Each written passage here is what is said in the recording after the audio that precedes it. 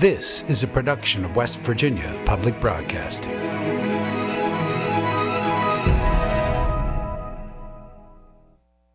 Support for the legislature today is provided by West Virginia University, offering education, healthcare, and the opportunity to achieve career success since 1867. Information at go.wvu.edu/forward.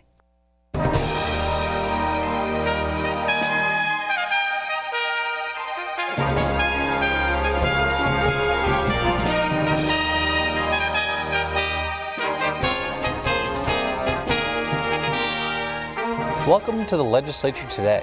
I'm Chris Schultz. Today was the final day to introduce bills in the Senate. Other than a few budget items, any bill that will become law is now in the pipeline.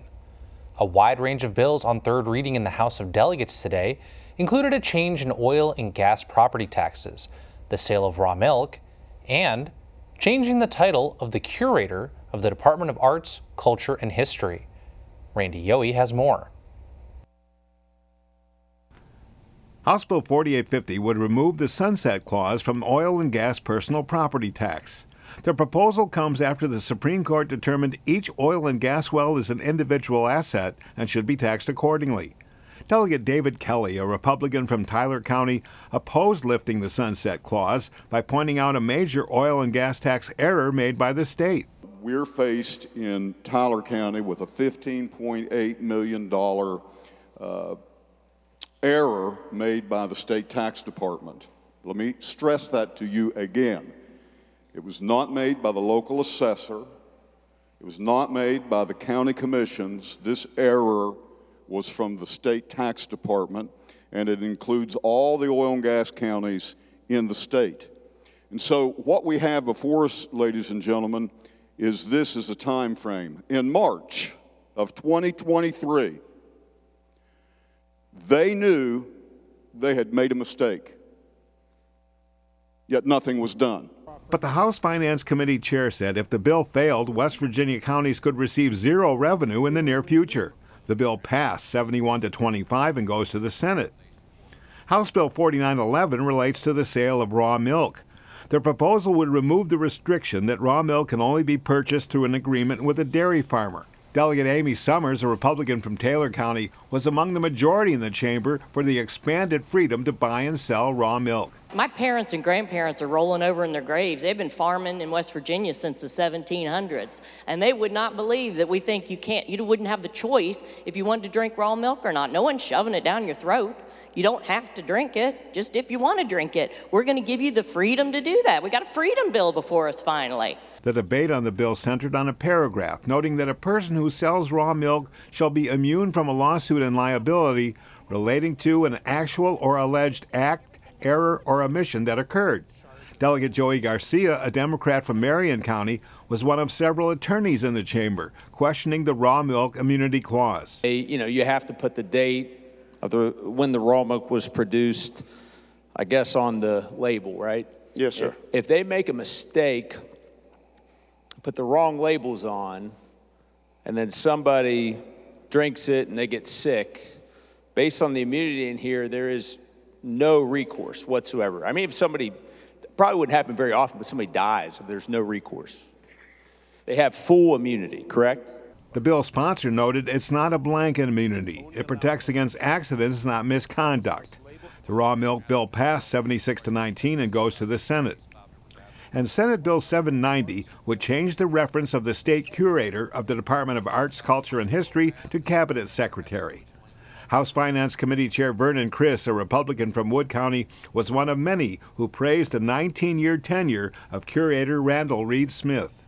The curator can take a buck and go further than anybody else in this government, by far. I appreciate that. And if there's money to be returned, he tells me so. He's that good. He's given me a new appreciation for the history of the state of West Virginia. For a lot of you that are not in my age group, as you grow older, you grow to a more of an appreciation of the history of our state. He is able to convey that in the simplest terms so people can enjoy the history of our state. The bill passed 94-2 and goes to the governor for his signature. West Virginia Public Broadcasting is a part of the Department of Arts, Culture, and History. For the legislature today, I'm Randy Yohe. The Senate passed 10 bills today on third reading on topics ranging from creating a state Alzheimer's task force to the A. James Manchin Environmental Action Plan. Brianna Heaney has more. The majority of the bills passed in the Senate today were House bills. 4 of 7 House bills were passed without any changes. Those bills now head to the governor's desk to be considered and possibly be passed into law. House Bill 5006 will eliminate antiquated recycling goals and set new criteria for evaluating the state's success in achieving recycling goals. House Bill 5261 expands a tax exemption for portable firearms. The bill included receiver frames, a part of a gun, as part of that tax exemption. House Bill 5267 and House Bill 5273 change retirement calculations and posthumous benefits for law enforcement officers and emergency medical workers. This year, there have been 2 bills in the Senate and House that make changes to the Legislative Auditor's office. It's a part of the legislative body that looks into state organizations or organizations that receive state funding and then reports back to the legislature. That information can assist the legislature in policymaking and to hold the state government accountable to the taxpayers. The office has historically been a somewhat independent body of the legislature. Senate Bill 687 changes who the legislative auditor reports to, from the legislature broadly to the Joint Committee on Government and Finance. It also defines the investigation powers of the office. That bill passed the Senate and heads to the House. The bill had 8 nay votes panning across party lines. Many opposed to the bill, like Bill Hamilton, a Republican from Upshur County, cite issues of transparency and conflicts of interest. Because the speakers and the president of the Senate, they change at different times. And, you may have somebody that's partial to one industry or partial to one group and says, well, I don't want this to go forward. I'm not saying that our current speaker or president would do that, but you don't know who's coming behind. Lead sponsor of the bill, Jack Woodrum, a Republican from Summers County, says the bill only changes things to be in line with current law. He says transparency would not be affected. For West Virginia Public Broadcasting, I'm Brianna Heaney in Charleston. A group that spends a lot of time at the legislature campaigning for Second Amendment issues was back at the legislature again today. Bob Brunner spoke to a representative to find out what they were working on now. They gathered at 8 a.m. Then they dispersed to find and talk to their legislators from their hometowns about various pieces of legislation. In the last 10 years, the Citizens Defense League claims 30 bills have passed the legislature, making West Virginia one of the most gun-friendly states in the nation, if not number 1. We've had preemption bills to sort of stop localities from infringing on the right to keep and bear arms, to make it so that we had one law for one state. That was our initial bill that got us off the ground. From there, there's about 30 pieces of legislation. Probably our biggest one at the early stages was constitutional carry, removing the necessity for the permit to concealed carry. Last year, campus carry, and this year here with another bill to protect Second Amendment businesses. Groups like the Girl Scouts are here almost every day, and legislators expect to get little handouts like cookies and a mention or two of their issues. But the Citizens Defense Group is spread out around the legislature. They say there's a couple hundred of them here, and they're all talking to their lawmakers individually. This year, the focus is on a Senate bill not to allow municipalities to more heavily regulate businesses that sell guns than they do other businesses. For the legislature today, I'm Bob Brunner reporting. Another bill the group identified that they are interested in seeing move forward would allow people to carry guns inside the state capitol. The Legislative Auditor is a department under the legislature tasked with auditing offices under the executive branch. There is a bill making its way through the legislature that some say will defang the work, while others say the bill strengthens it. Randy Yohe spoke with Speaker of the House Roger Hanshaw, a Republican from Clay County, and Delegate Mike Pushkin of Kanawha County, who is also the Democratic Party chairman.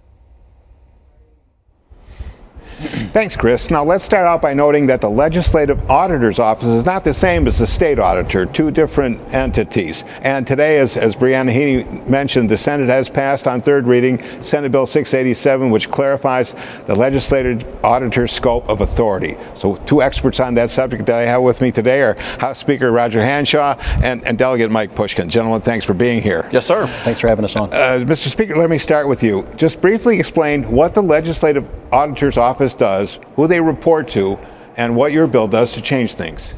Sure, Randy. Well, to start, it's not our bill, it's a Senate bill, as you just said. But the Legislative Auditor's Office is an entity that exists as a creation of statute here, as you say.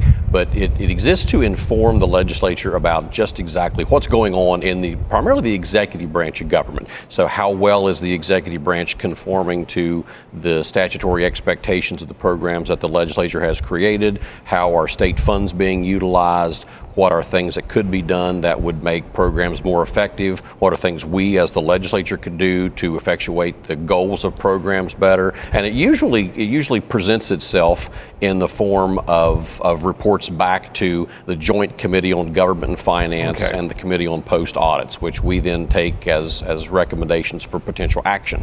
So it's not just the governor's office, but all the agencies, all the different agencies that are to be kept an eye on, all across the executive branch. Okay. Now you have a bill, a companion bill in the House. What changes does that make? So what brought about the bill at all was the transition that we had when our incumbent long-term legislative auditor and legislative manager, Aaron Allred, retired from state government back in December. So Mr. Allred had been serving in two positions at once. He had been serving as both the legislative auditor and what we call the legislative manager, which for a number of years had been two separate positions. Aaron filled them together and brought them into a unified command structure down in that office. So when he no longer was in the position, we took the opportunity to ask, does the current structure actually best reflect the practices that we want to see the Legislative Auditor's Office perform, and how best can we transition that office to meet sort of our 21st century strategy for operation. Delegate Pushkin, you have some concerns here. You put out you and the Democrats of West Virginia put out a press release last week that said some of these changes will turn this office from a watchdog to a lapdog. What do you base that on? First of all, I have the utmost respect for Speaker Hanshaw. I've had the honor of serving with Speaker Hanshaw, and I know that he's an honest guy, and I would never question his motives or his intentions. I believe he's doing the best he can to help improve the lives of the people of West Virginia. However, I believe this bill could set a very dangerous precedent when we remove any sort of semblance of independence from the Legislative Auditor's Office and put that completely in code under the purview of the Speaker and the President of the Senate. Of course, there's no involvement of either minority leader. I fear that a less scrupulous Speaker or Senate President would have the power to weaponize this office. And while this is the way that the office has operated under the set of guidelines it has now for, I believe, over 30 years, I'm not exactly sure what the problem is that we're trying to address. So I fear that it's not just about investigations that aren't happening. I fear that it's also been about investigations that have happened that could now be curtailed. Is this top heavy when it comes to the Speaker and the President of the Senate on decision-making powers with the Auditor's Office? Well, so the structure of that, Randy, is that during sittings or between sittings of the Joint Committee on Government and Finance, under our current structure of law here in West Virginia, the Senate President and the House Speaker exercise that authority between meetings of the Joint Committee on Government and Finance. So in practice, that's actually how the office is implemented and operated now. I don't perceive it to be actually much of a change, so much as a reflection of current practice.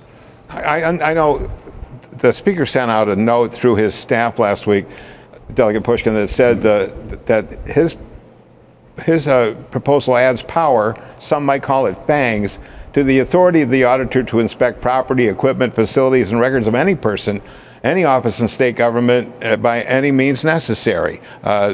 Do you take issue with that in any regard? I think it removes a lot of the power. In fact, it replaces the word power, replaces the word duty. It removes the duties of that office, and then it's granted power through the leadership of the House, the Speaker's office, and the Senate President.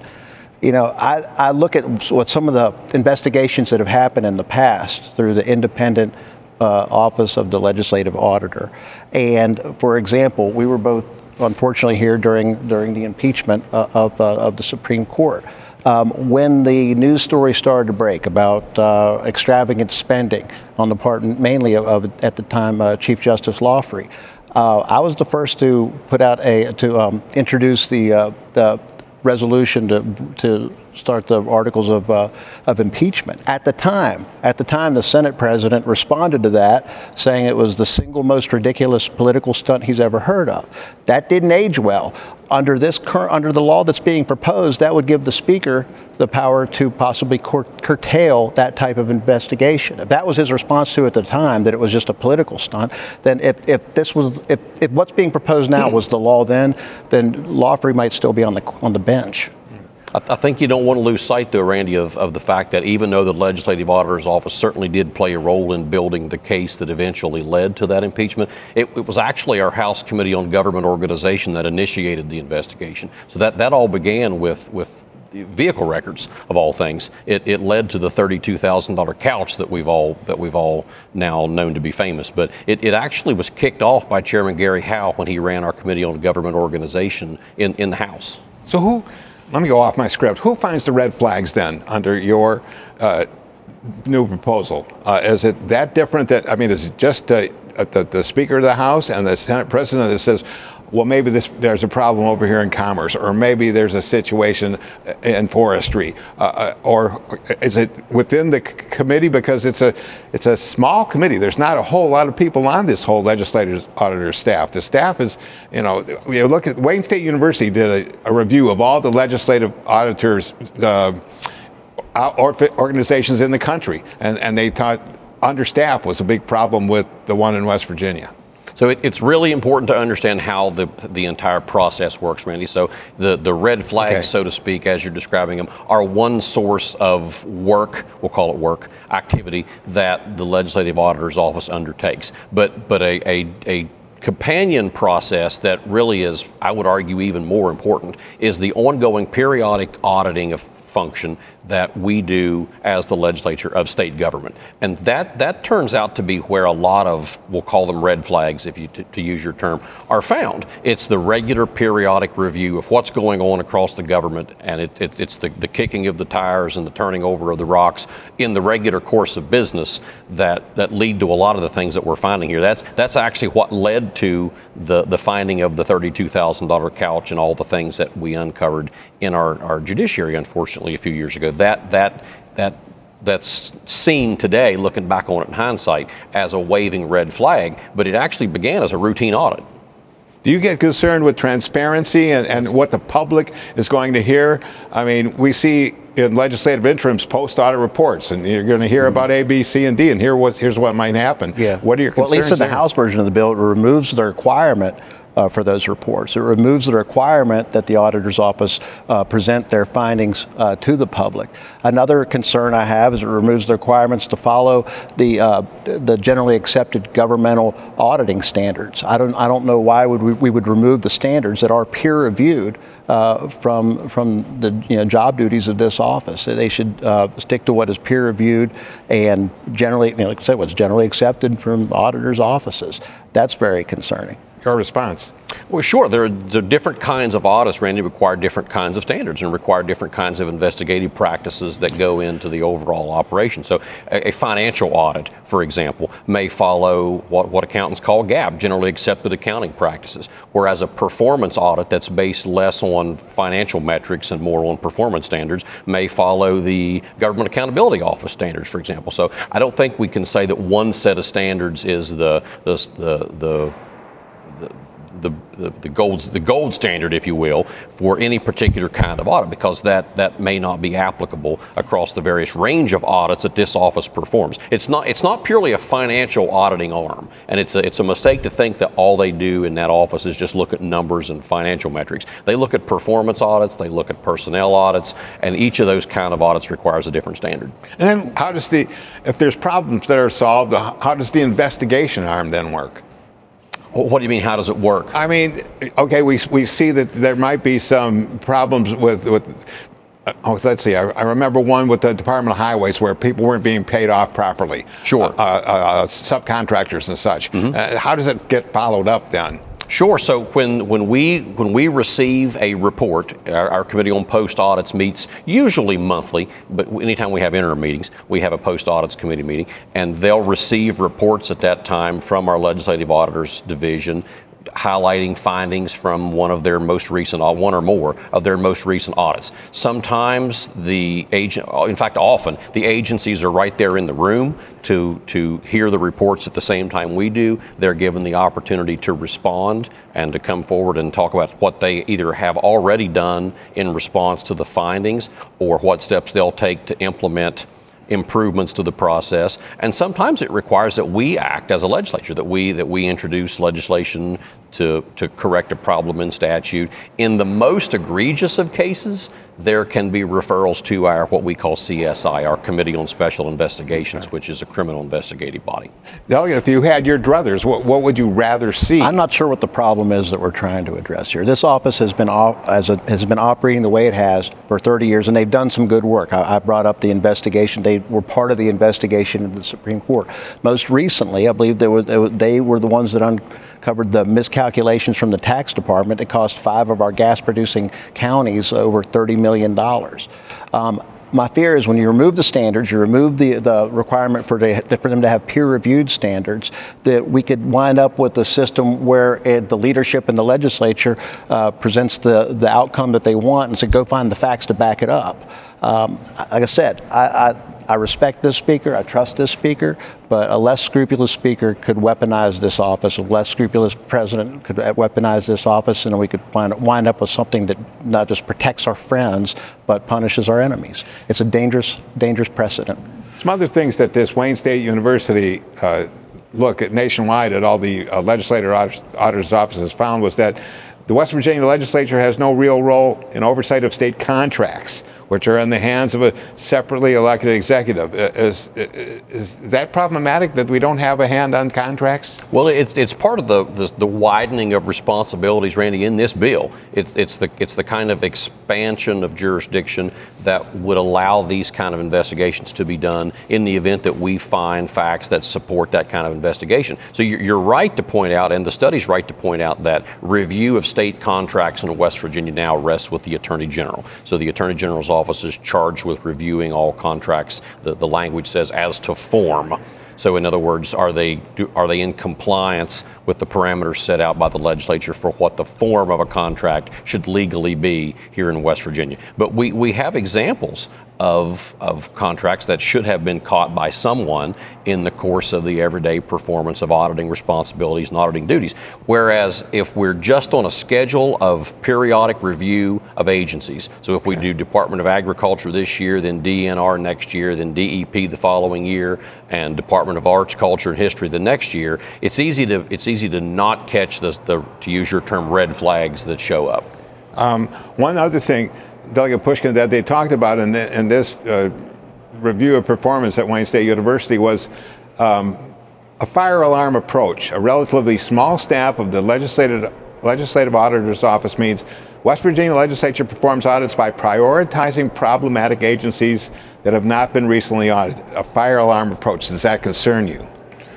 Well, what concerns me is just putting in statute that we're removing any kind of semblance of independence. And like I said, we could be looking for a set of facts to back up a predetermined narrative. That bothers me. Another part of this we haven't talked about is completely putting under the authority of the Speaker and the Senate President any kind of outside agencies that would be hired by the Auditor's Office. So it could be, whether it's agencies that happen to be political contributors, I don't know. But it'd be giving, who determines basically it's made it more political. If we want it to be apolitical, then add the 2 minority leaders to the decision-making process as well. I see this as really as a partisan power grab. Could there be conflicts of interest as well with the Speaker of the House and the President of the Senate when it comes to auditing a certain place that you may have a conflict of interest with?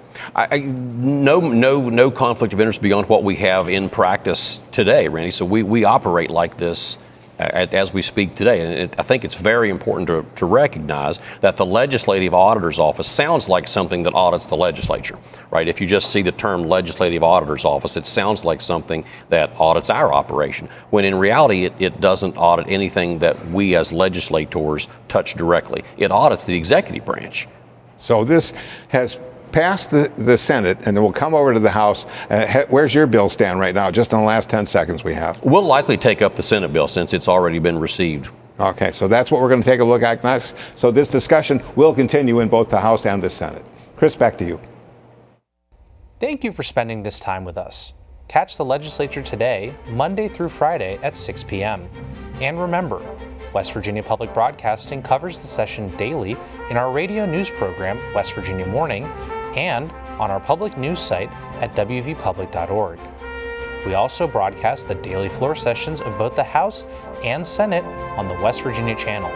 I'm Chris Schultz. For everyone here at WVPB, thanks for joining us and have a great evening.